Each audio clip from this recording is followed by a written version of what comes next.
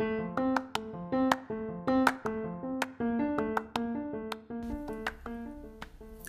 I'm Joe. I hope you're all well. I'm going to be your host for this podcast, which I'm calling Unlocking Shakespeare's Verse for Performance.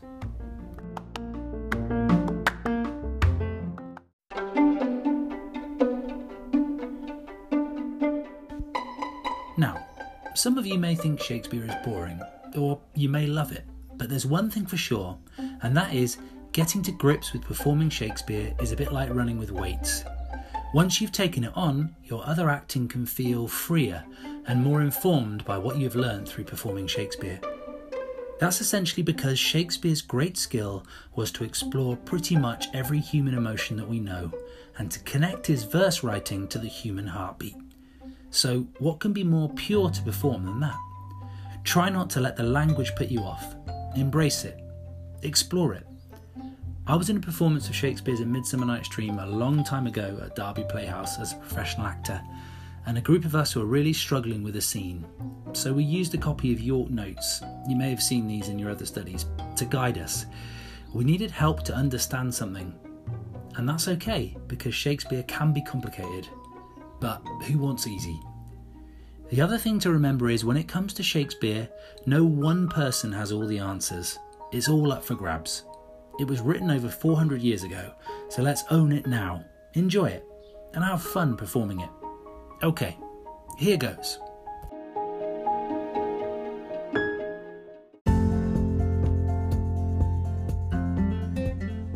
So, to accompany this podcast, you should have received 2 attachments. One containing the famous dagger speech from Macbeth, and a second containing 3 speeches from Romeo and Juliet, which you hopefully watched the Globe version of quite recently in one of the other resources which was sent out to you. So now might be the time to print off these documents, or go and get them if you've already done so, as I'm about to start working through some thoughts for the Macbeth speech. So perhaps pause the podcast here, and I'll give you a moment to go and get those documents.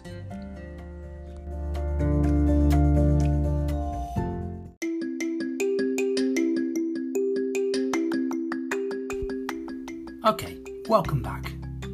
So we're going to mainly focus on the Macbeth speech, and then, if you like, you can apply the same techniques to one or all of the Romeo and Juliet speeches and try it out on those. If you have the Macbeth speech in front of you, the version of the text that I have here is taken from a copy of the Good Audition Guides, which is a nice series of Shakespeare audition books which you could check out if you fancied. They're edited by Luke Dixon and published by Nick Hearn Books if you wanted to take a look. Now here's a very important point. Be really careful when finding your Shakespeare text. As well as the version I have here, I'd advise using versions published by Arden or Penguin, as some of the cut and paste versions on the internet are formatted in a strange way and won't help you much when you're trying to understand the rhythm or flow of your speech. So the nice thing we have in this version that you can see is quite a quick way to understand the context of what is going on in this part of the story, and 5 really useful questions to consider when approaching any character speech really. So let's take a moment to go through these now.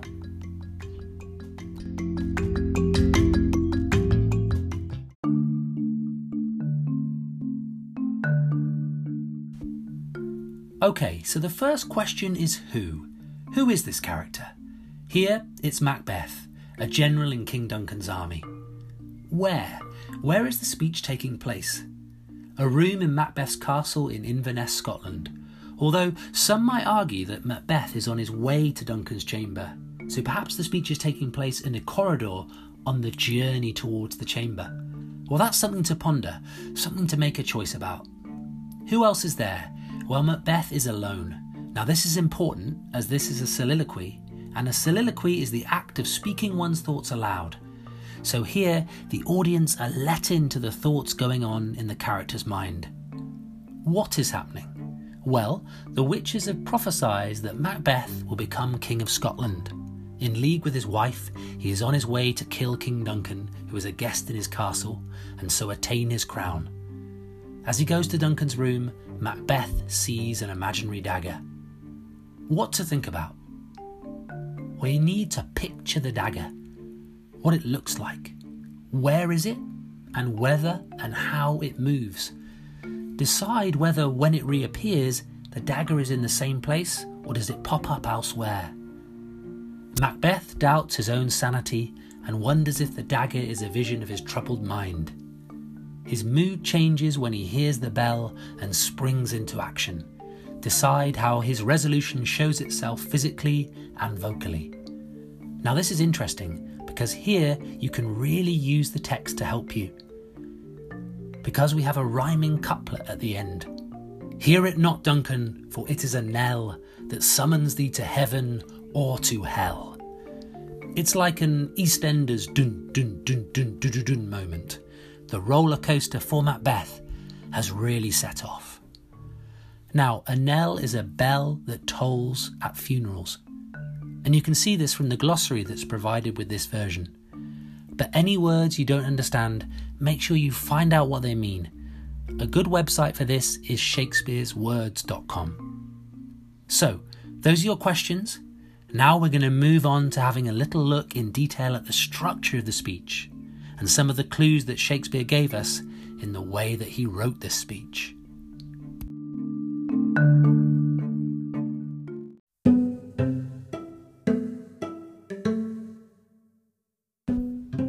Great, so now to the speech itself and the way it is structured to help us understand what the character is thinking and perhaps most importantly, how they are feeling. What clues does Shakespeare give us? Well, verse is poetry, as opposed to prose, which is what you might call everyday language. And when Shakespeare was writing poetry, he wrote in lines of 10 syllables. Now, an easy way to count syllables in a word, so how many times do you hear A, E, I, O, U as a separate sound, is to clap them out. So for example, separate would be 3 syllables. Now, Shakespeare, as we know, was a pretty skilled writer and poet, and when he chose not to write a verse line in 10 syllables, he did it for a reason. So the standard metre is 10. You've probably heard of iambic pentameter before, which is a collection of 5 metrical feet consisting of 2 syllables where you stress one short and one long. Now, we're not so concerned about the stresses right now. We're looking for the clues in the amount of syllables Shakespeare has written to find the emotional heartbeat of the speech. Right, enough chat. Let's give it a go.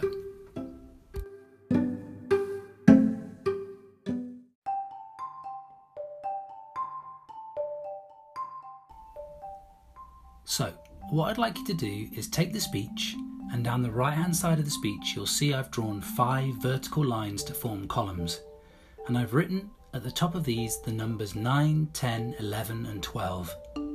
In these columns you're going to mark an X for the number of syllables that you count in each line. So for example, is this a dagger which I see before me would be 11. Line 2. The handle toward my hand, come let me clutch thee, would be 12.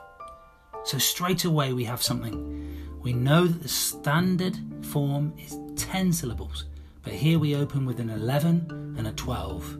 Why? Well, we probably know why, because Macbeth thinks he can see a dagger floating in front of him, and he's asking himself, what should he do about it? It also gives the actor a clue, perhaps to reach out and clutch the dagger. Clutch thee being the extra 2 syllables. The handle toward my hand, come, let me clutch thee, could be an example of how you might play that line. Okay, so now you're going to have a go. Count the syllables. Mark the X's in the columns, then, using a ruler, join up all the X's. This should create essentially a heart rate monitor or an emotional map for your character. You can see it clearer if you rotate your page to the right. I'll let you get on with that now and see what you discover.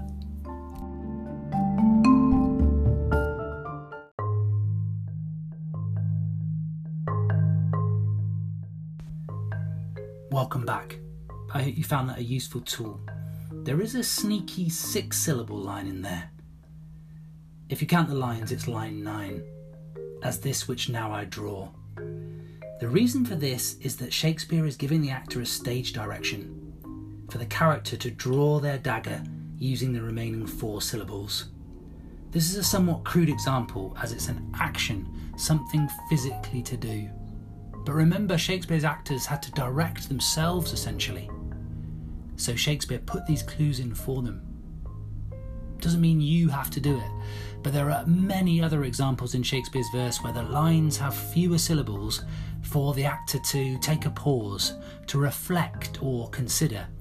Then we have the lines of more than 10 syllables which are to express something more. The pulse literally quickens, a memory of something, an ache, a pain, a flash of excitement.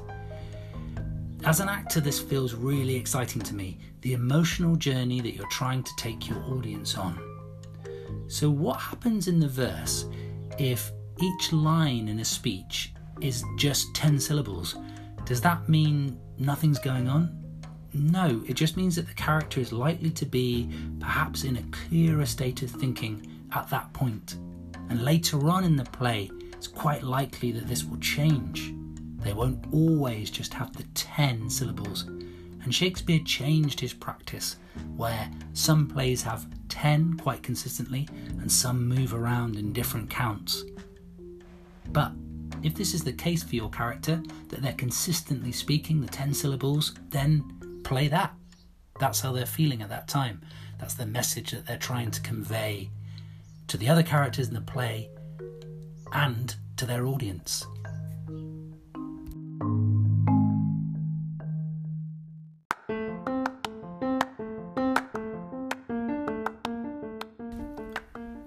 So now it's your turn to have a go with one or all 3 of the Romeo and Juliet speeches.